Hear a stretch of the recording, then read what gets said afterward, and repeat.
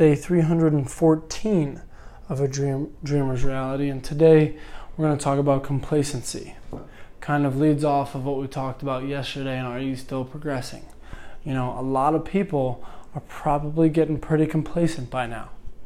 That's why I wanted to ask your opinion and your input on, are you still progressing? I had some very, very honest answers yesterday, which I really appreciated. So, keep sending those. Keep sending them in.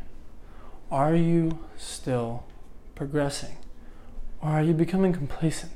Complacency is just the worst place that you can be for someone who's been progressing, for someone who's trying to do something.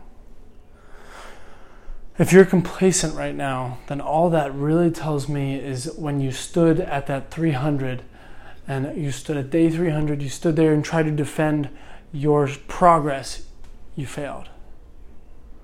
But not because you didn't, not because, they beat you in the fight, because you let them through.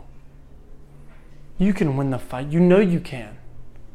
The fight of complacency is not easy to win, but it is always 100% winnable. It's never impossible.